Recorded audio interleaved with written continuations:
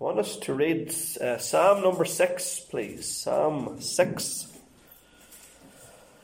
This is one of the penitential psalms. That just means that it's a psalm about confession of sin and mourning over your sin. And there are 7 of them. And this is the first one. O Lord, rebuke me not in thine anger, neither chasten me in thy hot displeasure. Have mercy upon me, O Lord, for I am weak. O Lord, heal me, for my bones are vexed. My soul is also sore vexed. But thou, O Lord, how long? Return, O Lord, deliver my soul. O save me for thy mercy's sake. For in death there is no remembrance of thee. In the grave who shall give thee thanks? I am weary with my groaning. All the night make I my bed to swim. I water my couch with my tears. Mine eye is consumed because of grief. It waxeth old because of all mine enemies. Depart from me, all ye workers of iniquity, for the Lord hath heard the voice of my weeping. The Lord hath heard my supplication. The Lord will receive my prayer. Let all mine enemies be ashamed and sore vexed. Let them return and be ashamed suddenly. On Sunday mornings we are looking forward into the future. We're in the book of Revelation, and it's important that we do think about prophetic scriptures and that we try to grasp what is going to happen prior to the return of the King. And I'm referring to King Jesus. So we need to make an effort to understand what's going to happen and to be interested in end times events. So on Sunday mornings, we're looking forward. Okay, and I hope that you're getting something, at least, out of the Sunday morning studies. But you know, we need to look back as well at times. I firmly believe that. Yes, it's important for us when we come into God's house and we study the scriptures. It's important to look forward, but then there are times when we need to look back. So rather than looking forward into the future, we're looking back into the past, into what is known as church history. And for a short time tonight before we pray, I want us to do exactly that, folks. I want us to look back. I want us to think tonight about a man called James Renwick. James Renwick, he was one of the Scottish Covenanters. He was only 26 years of age whenever he was taken to the Grassmarket in Edinburgh and was hung. He was executed, he was martyred, simply for being a Christian, simply for being a follower of the Lamb. He refused to swear an oath to the king. And the reason why he refused to swear the oath was because whenever you swore an oath to the king, you were saying the king was the head of the church. Okay, the ruler of the church. And James Renwick was not prepared to do that. He was not prepared to acknowledge the king as the head of the church. He was not prepared to say that King James, who was the king at the time, he was not prepared to say that James was the ruler of the church. Because James Renwick, the other James, if you like, he realized that there's only one king and head of the church, and that's Christ. So I want us to think about this young man, Renwick, they called him. It's spelt Renwick, so but it's pronounced Renwick. So there's a silent W in there. All right. Whenever I first looked at it, I thought it was Renwick, but apparently the pronunciation is Renwick. Okay. Why am I talking about this young man tonight? Well, simply because today is the anniversary of his death. 17th of February, 1688. He was taken to the place of execution and was publicly hanged. 1688, of course, was the same year that King William of Orange landed in Torbay on the south coast of England, and he came and brought religious liberty, religious freedom to our nation. But just a matter of months before that took place, this young man, James Renwick, gave his life for the cause of Christ. I want us to think about his parents for a moment. James had parents who had lost a number of children in infancy. A number of the children who were born before him died very young. So right away you've got parents there, two people, a couple who are broken-hearted. They were poor people. His family was a very, very poor family. They suffered greatly from poverty, but they were fine Christian people, a fine Christian couple. And so after they had lost all the children in infancy, they didn't say, well, Lord, why did you let this happen? We're not going to follow you anymore. We're going to stop praying. No, they actually did the opposite. They kept on praying and they kept on following the Lord. And so Mr. and Mrs. Renwick, they got to prayer and they prayed, Lord, would you please give us a son? And Lord, would you make him a preacher? That was their prayer. Two parts to the prayer. Lord, please give us a son. And please make him a preacher. Little did they know that their son was going to be a fine preacher, one of the finest preachers that Scotland has ever had. And so James was born into that godly Christian home, that godly Covenanter home.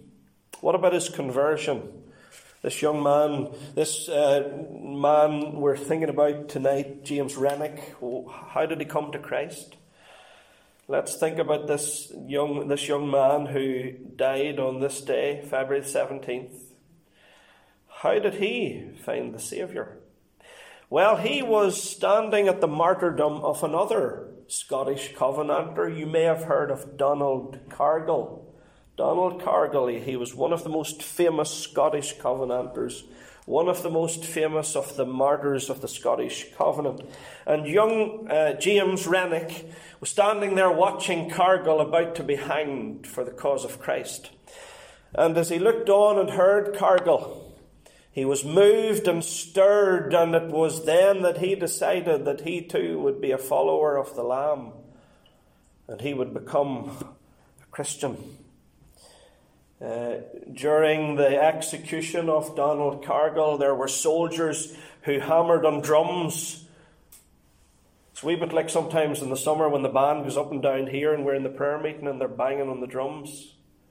Well, at the execution of Cargill, soldiers banged on the drums. You know the reason why they did it? To try to drown out what Donald Cargill was saying, his last words. Because they knew fine rightly he was going to try to preach to the people and would try to read the scriptures and sing and whatever, and they wanted to drown out his witness. But they failed miserably, because standing there watching Cargill die was young James Renwick, who, by the way, up until this point had been more or less an atheist. Yes, he had been brought up in a Christian home, a very godly home. He had great privileges, but really he was an atheist. He doubted the existence of God. But Donald Cargill's martyrdom and execution changed the whole course of his life. After he became a Christian, he went to study for the ministry in Holland. And when he came back from Holland, he wasn't allowed into any of the churches. None of the churches would allow him in to preach. He was banned from the pulpits.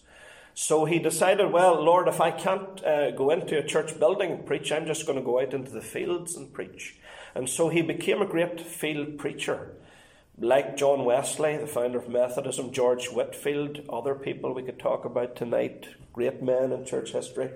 One of the great field preachers of church history was James Renwick. And so there he was, going out into the fields all over east Scotland, preaching the gospel to the people who would come to what were called conventicles. Conventicles, but don't worry about the word. It's a big word, just means outdoor services. On one occasion, during the persecution in the 1680s, and it was known as the Killing Times, by the way, that's what it was literally known as, the Killing Times, really from 1684 until 1688, a lot of Christians were murdered, lost their lives for the cause of Christ during those years. And there was great persecution of the church in Scotland.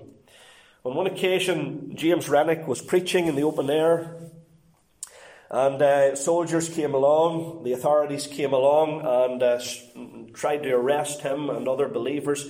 But Renwick made off on his horse, and he was pursued by the soldiers, or they were known as dragoons. That's the title that they gave to the soldiers at that time, dragoons. The dragoons chased him across a moor, but Renwick went to the top of a hill, got off his horse, he sent the horse away, and he hid in a hollow or a pit until the soldiers left.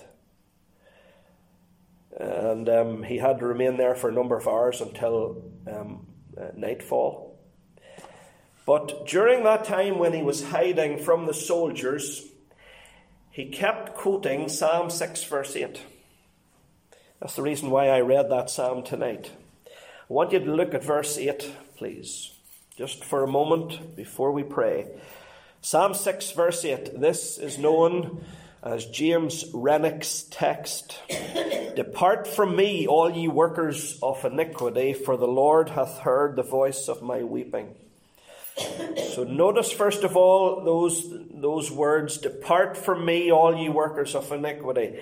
Can you imagine young James hiding there at the top of the hill, out among the moss and the heather of Scotland, and there he's hiding from the soldiers, and he's quoting this verse over and over again, and he's praying it repeatedly. Depart from me, all ye workers of iniquity. Soldiers, depart from me. Dragoons, depart from me. And God answered his prayer, because those soldiers did depart from him. They left without finding him. The Lord answered his prayer. All the workers of iniquity left that field that day. And God's servant James Renwick was able to continue his field preaching. See, his work wasn't done. The Lord had more work for him to do. And you've often heard me say that you're immortal till your work is done. It was known as his hiding place that day. When he hid at the top of the hill, it was his hiding place. Notice the second half of his text there before we finish off. So look again at Psalm 6 and verse 8. For the Lord hath heard the voice of my weeping. Tears are prayers. Tears have a voice. The Lord hath heard the voice of my weeping. Have you ever been in a situation where you can't even pray? Have you ever been to the point where you feel so low that you can't even pray, but all you can do is cry, and the tears come? I want to tell you, God hears the voice of your tears. You don't even have to speak words. Your tears have a voice. The tears of James Renwick had a voice as he suffered great privation during his years in the living in the fields. I mean, he didn't go back home every night after he preached in the open air. He had to move from home to home. Covenanters who would put him up for the night, and he kept moving on because the authorities were after him. And I'm sure he shed many tears, but the Lord promises here in his text, James Renwick's text, that the Lord hath heard the voice of my weeping. Someone has called tears liquid prayers. Liquid prayers. That's a good description of tears, isn't it? We think of the tears of the Lord Jesus. Remember as he stood at the grave of Lazarus? Liquid prayers falling down the cheeks of the Saviour. Stood in Gethsemane there as he sweat great drops of blood, crying, weeping. Heaven heard the voice of his tears, the liquid prayers. And then as he stood and looked over Jerusalem, the city of the great King, Mount Zion, as he looked over a city that had rejected him, and he said, O Jerusalem, thou that killest the prophets and stonest them that are sent unto thee, how often would I have gathered thee as a hen doth gather a brood under her wings, but ye would not. Sometimes we get discouraged when our message is rejected, when the gospel is rejected, and very few people come to the church. But don't be discouraged, because even the Lord Jesus was rejected. People had no time for his message. The tears of Christ, the liquid prayers of the Saviour. So be encouraged tonight if there's times when you get so low, so discouraged that all you can do is weep. Your tears have a voice. What about the martyrdom of James Renwick? I need to finish off and get down to prayer. But the martyrdom of young James Renwick. As I've already said, it took place on this day, the 17th of February, 1688. He was taken to the Grass Market in Edinburgh, which, by the way, today, folks, is pagan and New Age. I was just speaking to Kenny on the phone today and happened to make the remark that tonight we would maybe look at James Renwick. He was talking about what he had studied with his folk last night in Coleraine. But I mentioned about the Grass Market in Edinburgh, and he said, you know, Jonathan, today that place is full of pagan shops and New Age, heathen shops. And I just said to him, I said, Kenny, isn't that sad that a city with such a godly heritage is like that today? Isn't it sad that the very place where James Renwick was martyred, where he died for the cause of Christ, that very place today is so pagan and heathen, superstitious? But he was taken to that Grass Market area of Edinburgh, and as he stood at the gallows, he sang Psalm 103. You remember on Sunday night we sang Psalm 103 at the evening service. Well, that's what James Renwick did before he died. He sung Psalm 103. Let me just give you his last words, his dying words, just before we pray. Whenever he was taken up to the scaffold to be hung, someone said to him, James, pray for the king, pray for the king. And this is how he replied: I am within a little while to appear before him who is the King of kings and Lord of lords, who shall pour shame, contempt, and confusion upon all the kings of the earth who have not ruled for him. And his last words were, Lord, into thy hands I commend my spirit, for thou hast redeemed me, Lord God of truth. James Renwick was the last Covenanter to be publicly martyred. He wasn't actually the last Scottish Covenanter to be martyred. There was a young lad aged 16, just 16, who was shot in the field. George Wood was his name. In June 1688, one of the dragoons just pulled a gun and shot him in cold blood, the last of the Covenanter martyrs. But Renwick was the last to be publicly hanged. The date, as I've already said, 17th of February 1688, 3 days after his 26th birthday. Let's pray. Father, we thank you, Lord, for the opportunity just to look back tonight into church history. And just, Lord, to remember the great sacrifice that was made by our forefathers that we might have the freedom we enjoy today. Let us, Lord, cherish our freedoms and be thankful for them. We thank you for this martyr, for this young man who laid down his life for the cause of Christ. Lord, impart something of his Spirit to us today. Even inspire us now as we get down to prayer, for we pray in Jesus' name. Amen. Amen.